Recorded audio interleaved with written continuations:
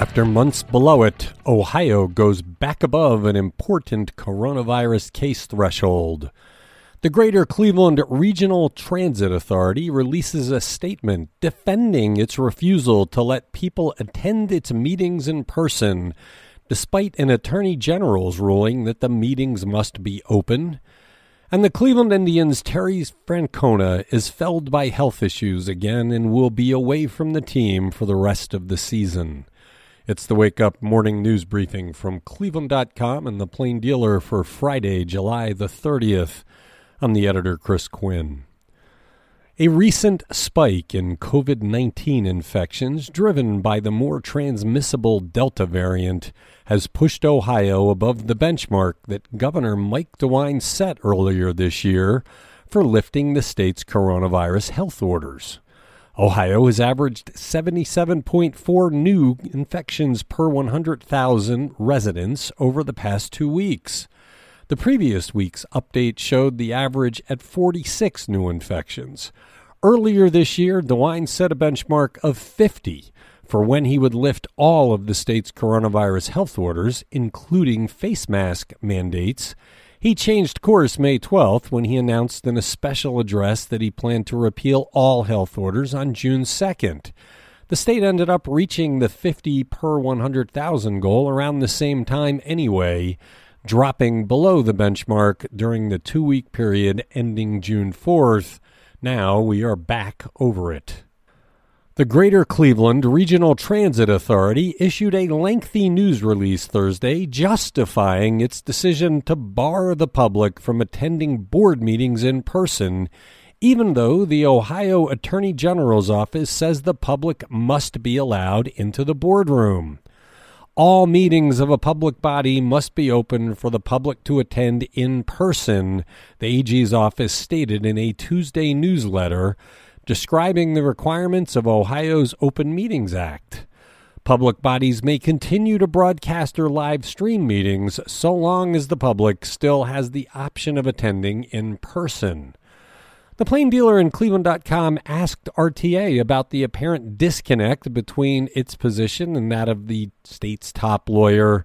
RTA responded that it was comfortable with its Thursday news release. Popular Cleveland Indians general manager Terry Francona is stepping away from his duties for the rest of the season to deal with his health issues, the team announced late Thursday. Francona has had previous health issues that caused extended absences. Last year, he missed a lot of time for surgeries that put him into the ICU for several days for digestive problems and blood clots. Over the winter, he was treated for gout and a staph infection in his toe that required surgery. He missed a couple of games earlier this week with what was described as a head cold, but Thursday, the Indians said Francona needs the rest of the season to deal with his issues. He is expected to undergo toe and hip surgeries. Demario Hale will assume the manager duties. Cleveland has launched a website to solicit ideas from residents for how it would spend $511 million from the American Rescue Plan, and community organizers are asking that some funds be allocated through a democratized process called participatory budgeting. The city's 6-question survey asked respondents which category of stimulus spending their idea fits into, including public health and safety and policing.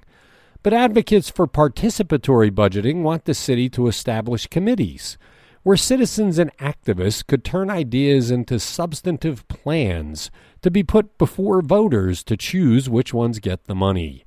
Chicago has used participatory budgeting to fund 245 projects.